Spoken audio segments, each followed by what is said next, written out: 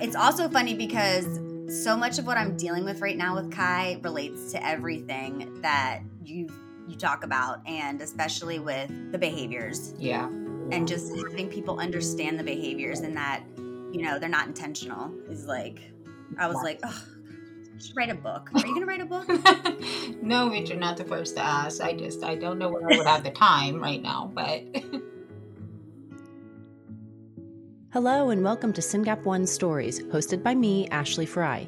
Every couple of weeks, I spread information and awareness about a rare disease that affects my son, Nathan. It's called SYNGAP1. I chat with parents, siblings, caregivers, and others about the challenges and successes of their journey with someone impacted by SYNGAP1. I hope you enjoy today's conversation. Don't think you're on the wrong podcast, everybody. This is still SYNGAP Stories. I am Jessica Johnson, and I am a celebrity host for Ashley Fry. And I am so excited today to be talking with Jackie Pronounce your last name. Kancir. I'm so excited because not only is she a wealth of knowledge, but I'm a huge fan of hers. Recently just started a program called Partners in Policymaking. We'll talk more about that later. But Jackie is a scholar of that program. So Jackie I was going over her resume and preparing for this, and I was like listing all the things that you do, and it's pretty impressive. So from the outside looking in, Jackie is a mother, a daughter of an advocate, a sister to a brother that has a disability, an advocate, a podcaster, a blogger, a caregiver, a teacher, a volunteer, a council member, a photographer, a content designer, a scholar of Partners in Policymaking, as I mentioned. She's a policy analyst. She's a public speaker, a board member, a lobbyist, a grassroots activist, a wealth of knowledge, as I mentioned. Excuse my language, a badass. And to me, she is a friend and a mentor. So thank you so much for being here today with us, Jackie. Well, thank you, Jessica. You're way too kind. Jackie is the mother of Jadyne, who I had the pleasure of meeting this past November. And my best memory of her, and I think you describe her so well, is just basically skipping through the amusement park and being like a complete ray of light and complete joy. And she's so much fun to be around. Her personality is infectious. Yeah. And, being the mother of a younger child, I can only hope seeing Jadyne, who's going to be 21 in June. Yes. I hope that Kai is doing as well as Jadyne is doing when he is that age, because, being also a parent of a young kid, it's scary to think about the future and the unknown, right? It is. And I think that being around kids and parents that are older and have more experience is very refreshing to see that it's not so scary, and that, it's a long road, but it's a very gratifying and exciting and educational road too. So from your point of view, tell us a little bit about Jadyne. Jadyne is just amazing. She really does just approach life with that it's just a big party every day. That's really what she's looking for on a continual basis, is to party. She likes to have fun. She lives in the moment. She's very empathetic and compassionate and truly very thoughtful of not just the people, but the beings around her, whether it's the chickens, the bunnies, the dogs. She notices when people are tired, or if they have a sniffle or something, she's like, you need a doctor? I help. She does want to be very helpful. She wants to be very independent. One of her favorite sayings on the planet is, I do it. No, I do it. So I love that about her. I love the grit, the drive that she has, and just the optimism she has in life, despite the challenges that she faces. You mentioned something, and I went through all of your amazing interviews and everything, but so I'm probably not going to be able to reference which one it's from, but you mentioned something about it being a blessing in a way, this ignorance of things that are going on around you and kind of all the bad stuff that's going on in the world. And that is one blessing we do have, is our kids basically, they're able to not understand certain things that are hard to understand even for people that can cognitively wrap their heads around it. And so like not knowing about everything that's going on in the world is kind of like a blessing in disguise, I guess you'd say. Yeah, I think that one was in reference to, I think that was from the Nashville Medical News article, and it was in reference to the ER protocols when we were getting those developed, because in a psychiatric hold, part of the psychiatric interview, they ask questions about, suicidal ideations and homicidal ideations. And these are concepts that she has absolutely no idea about. And it just really highlighted how we needed a more specialized set of protocols that were more appropriate to delineating self injury from self harm. That there's a difference when somebody has this cognitive impairment. They're not thinking of harming somebody, they're not thinking of harming themselves. Those might be the results, but that's not the intent. And it is a blessing that she has no concept of these really awful, kind of depraved parts of human society, such as homicide. So yeah, so interesting. Two things that you talked about. You talked about the emergency room protocol that you were extremely influential in getting in place in Tennessee. So as I mentioned, you are big into advocacy and policy. Talk to me a little bit about the kind of process in getting that done and getting those protocols into the ER. Well, I will say, nothing gets pushed through without a whole team. And I think that that's really one of the critical elements that is missed a lot of times, that it certainly wasn't me alone, but it is the Council on Developmental Disabilities, the Department of Intellectual and Developmental Disabilities, Tennessee ARC, the Vanderbilt Kennedy Center. A whole team of people came together. Part of advocacy is really getting that message out and building that team. Having a network to be able to do that is really where you can be effective with advocacy. But we had a negative experience at an emergency room, and parents absolutely, I tell them all the time, it's okay if you just vent. It really is. But that isn't going to change the next experience, not for you or not for anybody else.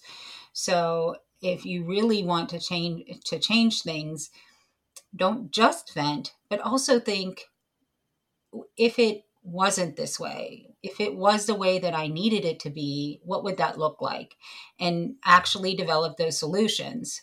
Because a lot of times these things are a challenge, and we're experiencing these challenges not because people intended for them to be that way, but because they don't have the answers.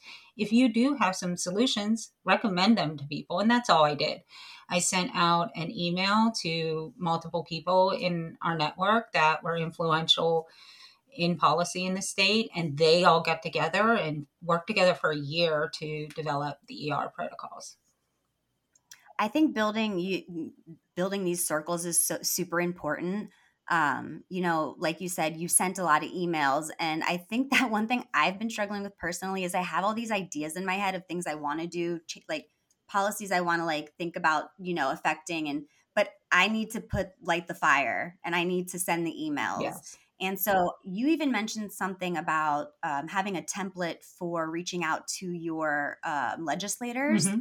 So that's also something is this something you learned through Partners in Policy Making? Or is this something you learned kind of through your experience with your mom and your brother? And yeah, I've been doing one pagers and contacting the legislators since I very young. But I think that we did cover it in Partners. I'm not sure, but no, that definitely predated Partners by a couple of decades. Mm-hmm. So just for everyone who's listening, Partners in Policy Making is a program that is through the ARC. And I think most states have chapters most places have chapters within their state. And it's a year-long program. And it's basically for, people with disabilities, parents, caregivers, anyone who's interested in learning more about how to get their voice out there and become an advocate. So we've been using this word advocate a ton. Like, what would your definition of advocate be? or advocacy? So advocacy really is, it's really just to support and to raise awareness. And I did a webinar about a month ago or so. And inside that webinar, I did describe the different roles that exist within advocacy, because advocate is just one of them. And that is just letting people know that an issue exists, sharing your own voice, or being able to share the needs of another person that you are supporting. And that is advocacy. But there's also activism, which is where we were talking about kind of pulling the community together. A counterpart to activism would be lobbying, which is pulling more of the government officials or policy decision makers together. So there are about, I defined 6 different roles in that webinar. And the one I think is really most crucial is admin and support. And that's what I was talking about, where knowing who to contact, knowing who can influence these things and get the wheels moving for you. That is really where you go from being upset about an issue or knowing that there's problems to actually being able to affect change, is relying on that network. Gotcha. Definitely. So we will also link all of these webinars and everything that Jackie's talking about. We'll link all those in the show notes so everyone can refer back to that. And we'll also link all of Jackie's amazing interviews in the show notes. So recently, my son Kai, has been having some, behaviors at school, which his teacher doesn't understand that well. And recently I retained an advocate. And I think that this is something that definitely is important for parents of SYNGAPians to know, is that the education road is a difficult one for our kids, right?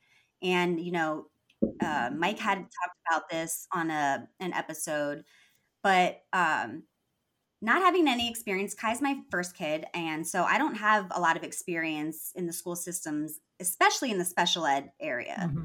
And so it's really important for, I think, parents to know their rights and what they are able to get as far as services through the school. And an advocate is also somebody that can help you in the educational, arena, as far as Yes. the laws, what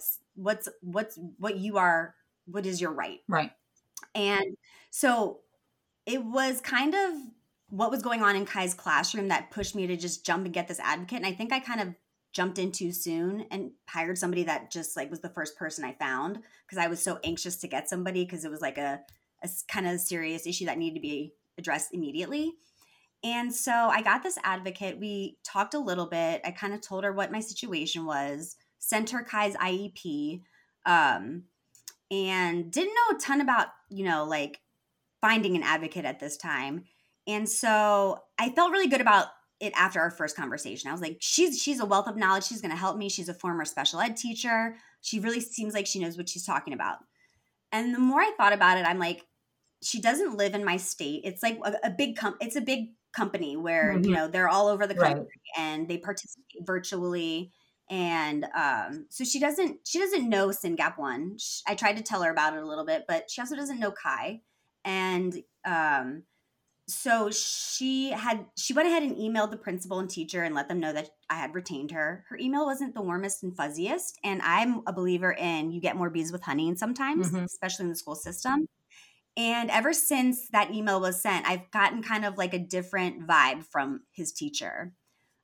So it's I feel like she's going to help me, but I feel like I really should have thought about who I'm going to get to advocate for Kai more thoroughly than I did. So have you had experiences advocating in the educational arena at all? That's actually where it initiated. So I have decades of experience at advocating in the educational arena, including we have advocated also for families with children with SYNGAP1, and that is the capacity that we do it. If you do ever need an advocate, or you want somebody to look over your IEP, I've done that as well, where a parent is pretty confident to be able to do the IEP alone, but they just want somebody who has been through the system a little longer with a SYNGAPian to kind of take a look at that IEP, give some feedback. And So I keep a doodle link in my email signature. People can book a Zoom call with me anytime, but I usually just have them send me their IEP evaluations, anything like that, describe what concerns they have, and then we set up a meeting and we just go over it really section by section of the IEP, what I'm seeing, what kinds of areas they might be able to recommend a different type of accommodation for this, or maybe there's an evaluation that's needed that hasn't been run yet. Regarding the school systems, I think this is something that's really important to know, is that this, just like we are the first generation really raising children with this level of need, the schools are the first generation having to provide an education to people with this severity of behaviors. Because the reality is, prior generations, our children would have been confined to a state Yes. hospital somewhere. At best, they would have been at a residential school. Public school systems in the past did not have to educate children like ours. Fortunately, federal law has made it that they do now hold the burden to provide free and appropriate public education to children with all disabilities, even those with severe and challenging behaviors, which is good news for our kids. But even when schools have great attitudes and want to do this, the states have not caught up to that federal regulation. So schools are bound to the federal law, but are states actually infusing enough funding, training, support, and equipment for teachers to truly be able to appropriately educate these students that have really complex conditions? And the answer is oftentimes no. And that's where it really falls on parents to help guide them. What is it your child needs in order to have an appropriate education? And it's a real struggle because, you want to be super involved. You have to be super involved. Our kids can't come home and tell us about their day at school. And that's a big concern, is that you don't really know what's going on in the classroom. So being involved is huge. One thing you mentioned was that, we're the first generation of people raising these Syngapians, and Kai's teacher definitely, she's been a teacher for 22 years in the special ed field, and she said Kai is throwing her a curveball. So, Yeah. I mean, that speaks to what you said. He's definitely not in the right placement. But going back to getting an advocate, I'm going to ask you some advice while we're, chatting here. Is Do you think that this person, if you get an advocate that's maybe not appropriate for you, it could hurt you rather than help you in situations? I have seen that happen, um, but it's not common, but I have seen that happen.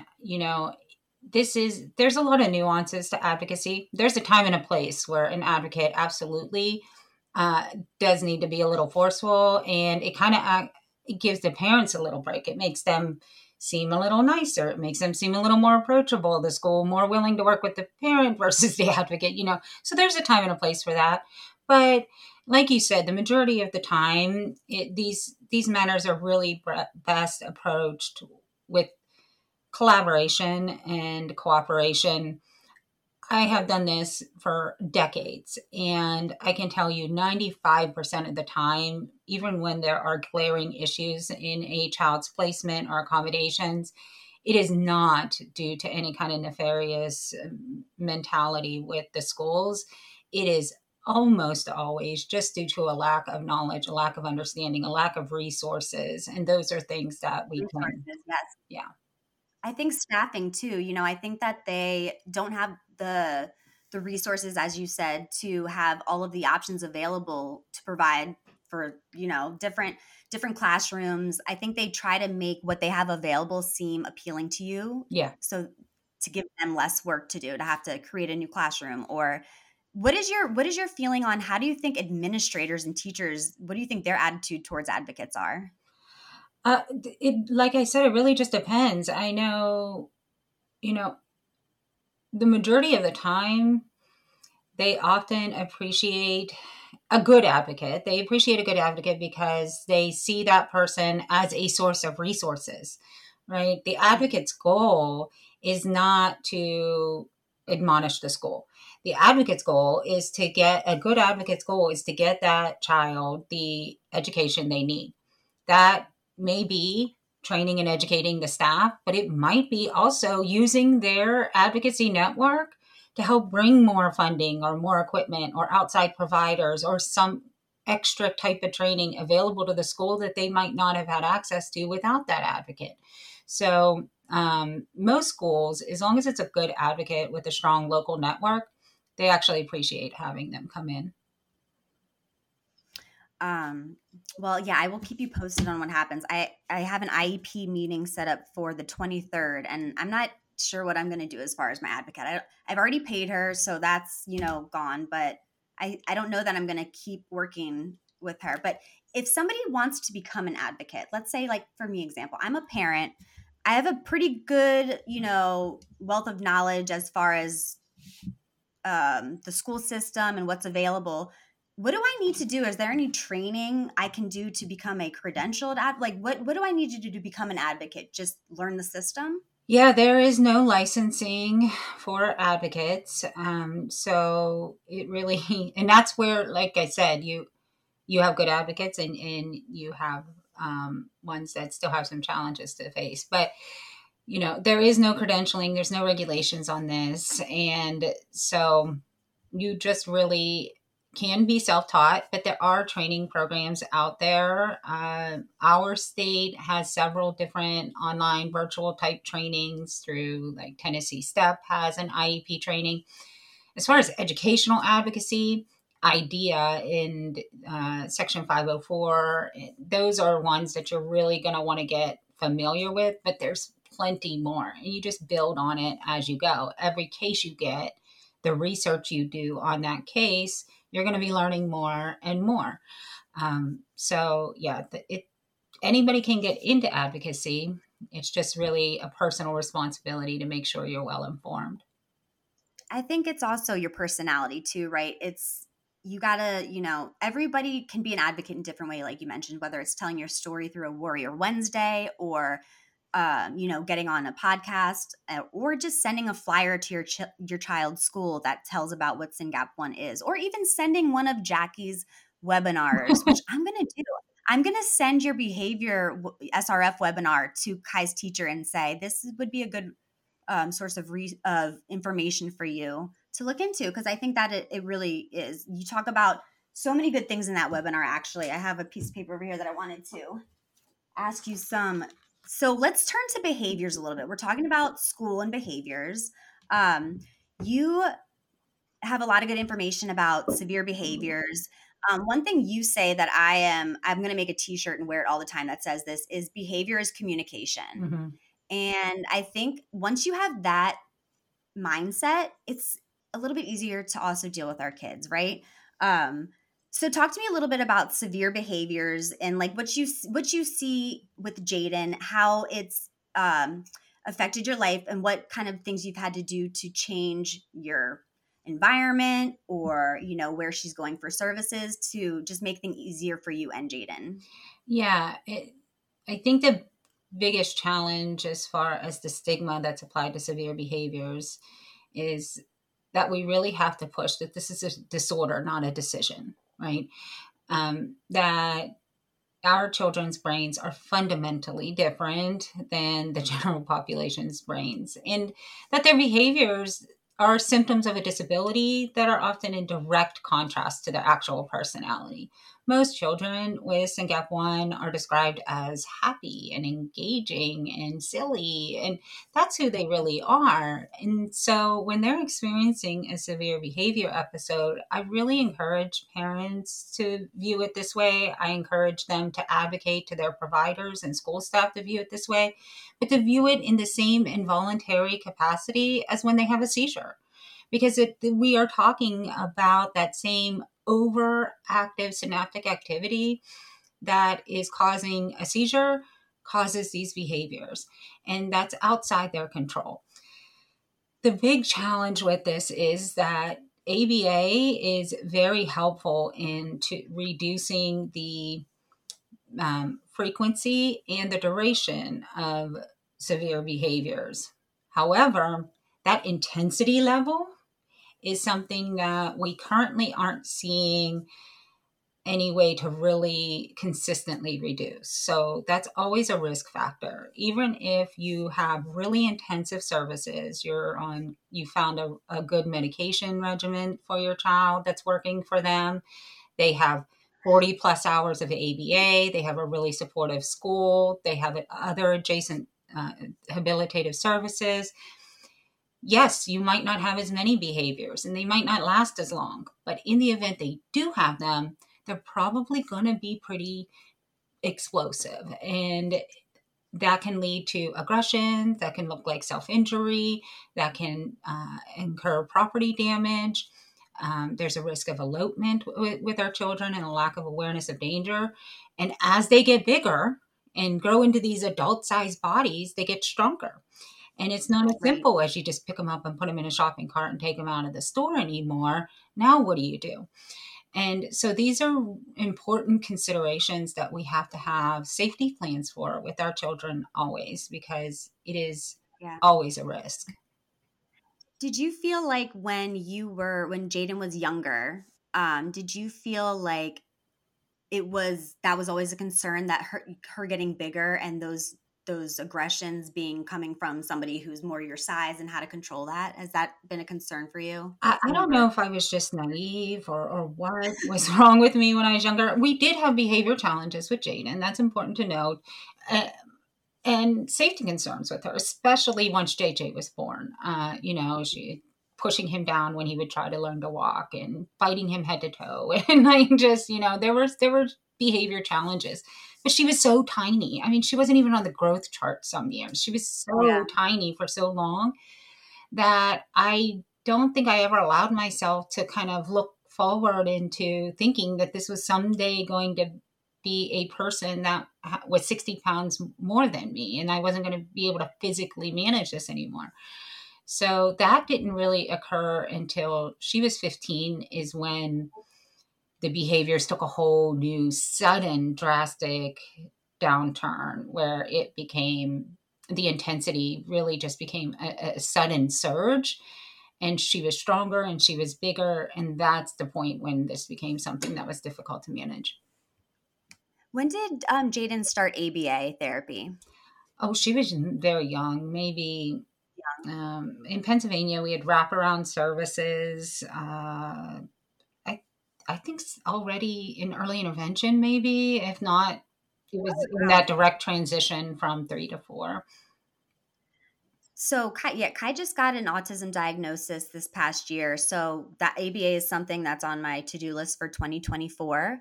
And you have some great resources for finding good ABA providers. Yes. And I think that we'll provide that in the show notes. But, I have been having a hard time finding ABA provider in my area. And I think my area is pretty decent when it comes to services. But it's interesting. I called 4 places the other day. One place didn't take my insurance. One place didn't offer it where I am, location. One place wasn't accepting any new clients, which I thought that was kind of crazy. And the other place is gonna get back to me, but it's just like finding a good time that works with our schedule. So I think, your resource on finding good ABA is going to be really helpful for a lot of young SYNGAP1 parents. I remember sitting in the first conference for our SRF roundtable in Orlando and hearing you talk. And I remember you telling a story about being in the car with Jadyne and her kind of getting out of her seat and trying to open the back doors. And I remember listening to your story and being like, OMG, Yeah. like this is so scary. Like I can't believe that. And now today, it's just interesting coming full circle. Whenever Kai has to go with anybody else in their car, one of the main things I have to tell them is make sure your child Yeah. locks are engaged in the back seat. Yeah. Like they have to be, because Kai just this year, just a couple months ago, has started trying to open the door, get out of his seat, Mm-hmm. do all that stuff. So it's just, you think that you hear stories from parents who have been been on this journey a little bit longer, and you think that maybe your child's a little bit younger, you started early intervention at a different age, maybe you won't see this in your kid. And I think that it's really best just to assume you will see it and prepare for it than think that you're going to be an exception, right? Yeah. All of our kids are so different. It is a spectrum, and like you said, they're the sweetest, most empathetic kids that you could possibly imagine, and but they also have this other side, which is not their fault. It's a symptom of their diagnosis. Right. And you had a great picture of, I think it was the neurons, where you showed a typical brain, and then you showed a SYNGAP brain, and it looks like Yeah. fireworks on the 4th of July in the SYNGAP brain. Well, yeah, So that image comes from Dr. Richard Huganier, who sits on the SYNGAP Research Fund Scientific Advisory Board. He's out of Johns Hopkins, and that image is from him. And he does have that comparison side by side. And I think it's one of the most powerful things. Every SYNGAP parent should keep that, give it to every teacher, provider, everybody that they have, to show them that our children's brains at its synaptic level, the neuronal level, are fundamentally different than anybody else's brains. And that connectivity, the over-excitability of their brains is what we are seeing with that behavior. It is not intent. It is their brain on fire. They cannot control it. They are not making a decision. And it is up to us to help them try to regulate that brain and bring those behaviors back down. So we talked about empathy a little bit. I'm going to kind of jump around, but you mentioned empathy, and that's something I think is really big with our kids. So Kai, when he sees somebody else get upset, that's a trigger for him. Yeah. He gets so unconsolable when he sees somebody else crying. When we're in a doctor's office, he hears somebody crying. Yeah. Do you think there's something behind, them not being able to express or understand? Why do you think that the empathy is so big with our kids? So I do think that I've thought a lot about this. This is a really good question. And the short answer is I don't have the definitive answer, but this is what some of the things I've thought about. So yes, I think that their communication impairment does lend to this, because spoken communication is not generally the first language of people with SYNGAP1. And so they spend a lot of time reading body language and facial expressions, and they're much better at it than we are. And so I do see that consistently across SYNGAPians, that they are just very intuitive to the energy in a room, to whether somebody actually likes them or is pretending to like them. And those they are masters at picking up on that and judging characters. But I can't completely lend it to the communication impairment, because we look at, more broadly, people with an autism spectrum disorder diagnosis without a genetic identifier. Typically, that isn't as common throughout. So, and oftentimes, even when they are nonverbal, a lot of them may be the exact opposite, and maybe more aloof and not aware of other people's emotions and things like that a lot of times. So I don't know what that difference is, but it is interesting to me, because I see it commonly among people with SYNGAP1, that they have this hyper intuition of others around them. And I'm interested to see if research starts to give us some answers as to what that is. Yeah, it's very interesting. And you just had a recent Facebook post where you talked about, you went to a new center and you were watching Jadyne. You were waiting in the lobby, and she was waving at somebody or something, and you could tell that she felt rejected. Yeah. You saw the rejection in her body. Yes. And it's interesting that they feel it and they can show it, but it's hard for them to understand it too. Right. Yeah, absolutely. And that is the hardest thing in the world to see, because I saw that also in a similar situation with Kai, and he's so social. And I think a lot of our kids are so social, and that's kind of interesting, because a lot of them also have autism. Which is a social communication disorder. Right. And that's kind of the reason that for so long they wouldn't give Kai the diagnosis. He was too social to give the diagnosis. Eye contact is good, but he does do other things that, are similar to autistic behavior. But the fact that he's so empathetic and he's so in tune to people's feelings was like that was the one off. Do you think that is why Syngapians love animals so much too? Because they can't speak either and they kind of just understand each other? Yeah, and it's not just Syngapians love animals, but animals love Syngapians. I mean, like generally speaking, if you take a child with SYNGAP1 into a room with a bunch of that, those dogs are going to just relax around them. They are going to acclimate to That them. is so It's true. I have the fascinating. nastiest cat. My cat is, I love my cat, but my cat is not nice to anybody. When I was pregnant, I was legitimately concerned about this cat being around Kai. This cat has never once hissed or anything. This is Kai's best friend. She licks him. She does. It's so weird. Mm-hmm. She's a totally different cat with him, and I'm like, are they communicating in a different way with each other? It is It's so fascinating. interesting to watch them with animals. Yeah, it really is. I don't know. I don't know what that is. I don't know even if we've studied it across any disorder, but it is quite fascinating to see Syngapians around animals. So we have a couple more minutes. I want to talk about how fabulous Jadyne is and all the fabulous things she's doing because let's be honest, that's why we're here.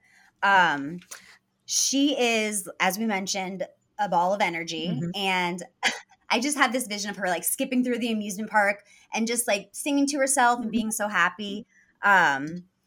What are some other things Jadyne loves to do? And like, what are some things you're most proud of her that you've seen her do recently? And so with Jadyne, the way you saw her skipping through and singing to herself through the amusement park, that's her every day. Like that truly is what she does wherever she's at. I love the Facebook post and everything. Like, I think she was going to the bus the other day. Yeah. And she was skipping. Yeah, she her. is. I'm telling you, she's just like a living part. She's my favorite animal. Jadyne she's going to be transitioning. You know, she has a little over a year and a half left of public education. And then after next June, she won't be in school anymore. And so we were looking at what is she going to do after school? And that's why we moved to the homestead here. And so she's been learning a lot of skills on how that will be her kind of occupation after high school. And she has learned how to collect eggs and be able to put them into her apron and things without cracking them, because that requires, a lot of fine motor skill acquisition that she didn't necessarily have when we started. And she counts the eggs, she sorts them, she puts them into the egg cartons. And then now we're adding on to that because for community engagement, I want to be able to take her to farmers markets so she can set up a little stand. She loves people. And so I'm sure she's not going to make any money because she's going to be giving everything away. Like, here. She likes to give everybody presents. And so, but that's okay. But she's going to be going to the farmer's market. So we're learning value-added products like how to bake breads. We have a garden in the summer. And so we'll take zucchini and then we learn how to shred that up and then make zucchini bread from it. She has a new induction stove with a convection oven. So she's been like baking cakes and she really likes that. Oh, yeah. That is so, I saw that one of her favorite things to do is baking. And while we share a passion for makeup artistry, we do not share a passion for baking. But I think that is amazing. And I want her to make my birthday cake this year. Yeah. Yeah. She can crack an egg one-handed with no shells in the bowl. I can't even do that, but that's like her I can't do that either. Yeah, she's really great. Wow. Mm-hmm. Kai loves being in the kitchen. His favorite thing to do right now is he likes to get like up on the sink and he actually takes a cup, fills it with water and pours it into another cup and just pours it back and forth. And it's fantastic. I'm like, this is great practice. Amazing. I was just telling you'll be a bartender one day. I don't know. I told Jadyne's home health staff a couple of days ago. That was Jadyne's original behavior intervention that we had written into her preschool IEP because that was her favorite thing. It was guaranteed to calm her down. Anytime they had any kind of precursors, I was like, just take her to a sink, give her 2 cups, give her a little step stool, and she will just sit there and pour 1 cup to another. She doesn't do it anymore, but that was her original calming My mind method. is blown. I'm going to text Kai's teacher after this and literally tell her that because that is such a great idea. They have a sink in the classroom. Mm-hmm. We're trying to find things to do to kind of, redirect. that is a great idea. See, you need to write a book. You need to write a book, Jackie. Well, I'm sure Mike will sponsor the publishing of it. I'm not, just putting it out there, but you need to write a book because you are really a wealth of knowledge, and I'm so happy to know you, and I'm so excited to continue to learn from you. I love the fact that you moved to this farm and you did it for Jadyne, and you're preparing for her transition, which I wish we had more time to talk about that. That's a whole nother episode. But I want to come spend my summer on the farm with Jadyne because I just think that who couldn't be happy on the farm with Jadyne, right? Yeah. So she finishes school at the end of this year, and then she'll transition out of school next year. What is she next year? What is she most excited about in right now? Like, what is something that's new and exciting to her? New and exciting. I don't really have anything new and exciting that's got. Jadyne just is very happy with bus, school, art class. She really is. She likes what she likes. We are watching the same movie and the same song for the past 14 years with Elsa and Let It Go. And so that's okay. Yeah, things generally stay the same for her, but she still is very excited about going to school. I don't know how we're going to help her understand when there isn't any more school. But for that, I'm going to be relying a lot on Kathy and Heather and Nancy and those that have gone before me. And how do we prepare her for after school? And that's the best part of this SRF community is just learning from each other. I think that, being, a little bit newer to this, having people that have older kids, I think is so helpful. And I think that, we can all learn from each other's stories. And it just takes us all advocating for our own kids, right? Yeah. We're our kids' best advocates. And once we advocate, we can also meet people and build community that way. So I wish we had more time to talk. I think we're almost out of time, but I wish we had more time. We're going to put all the links for Jackie's, all of her great interviews and everything. But any last piece of advice for parents out there? My biggest advice is just to get involved with the community. It made such a huge difference in our lives. It is the number one best asset a parent that has a child with complex needs can have, is to have a community of people who really get it. And we have that in the SYNGAP Research Fund. So reach out, get involved, ask questions, don't be shy. And that is really going to take you further than anything. Well, thank you so much for taking the time to talk with me today. I look forward to seeing you hopefully in person and Jadyne very, very soon. Yes. And I also want to request her to do my makeup next time I see her. Well, careful what you wish her. She absolutely will do that. I would love that. Thank you so much, Jackie. Thank you. If you enjoyed this episode, don't forget to subscribe and like us wherever you're listening. For more information about today's guest and SYNGAP1, please check out our show notes. Your suggestions are always welcome. Please email us at ed@curesyngap1.org.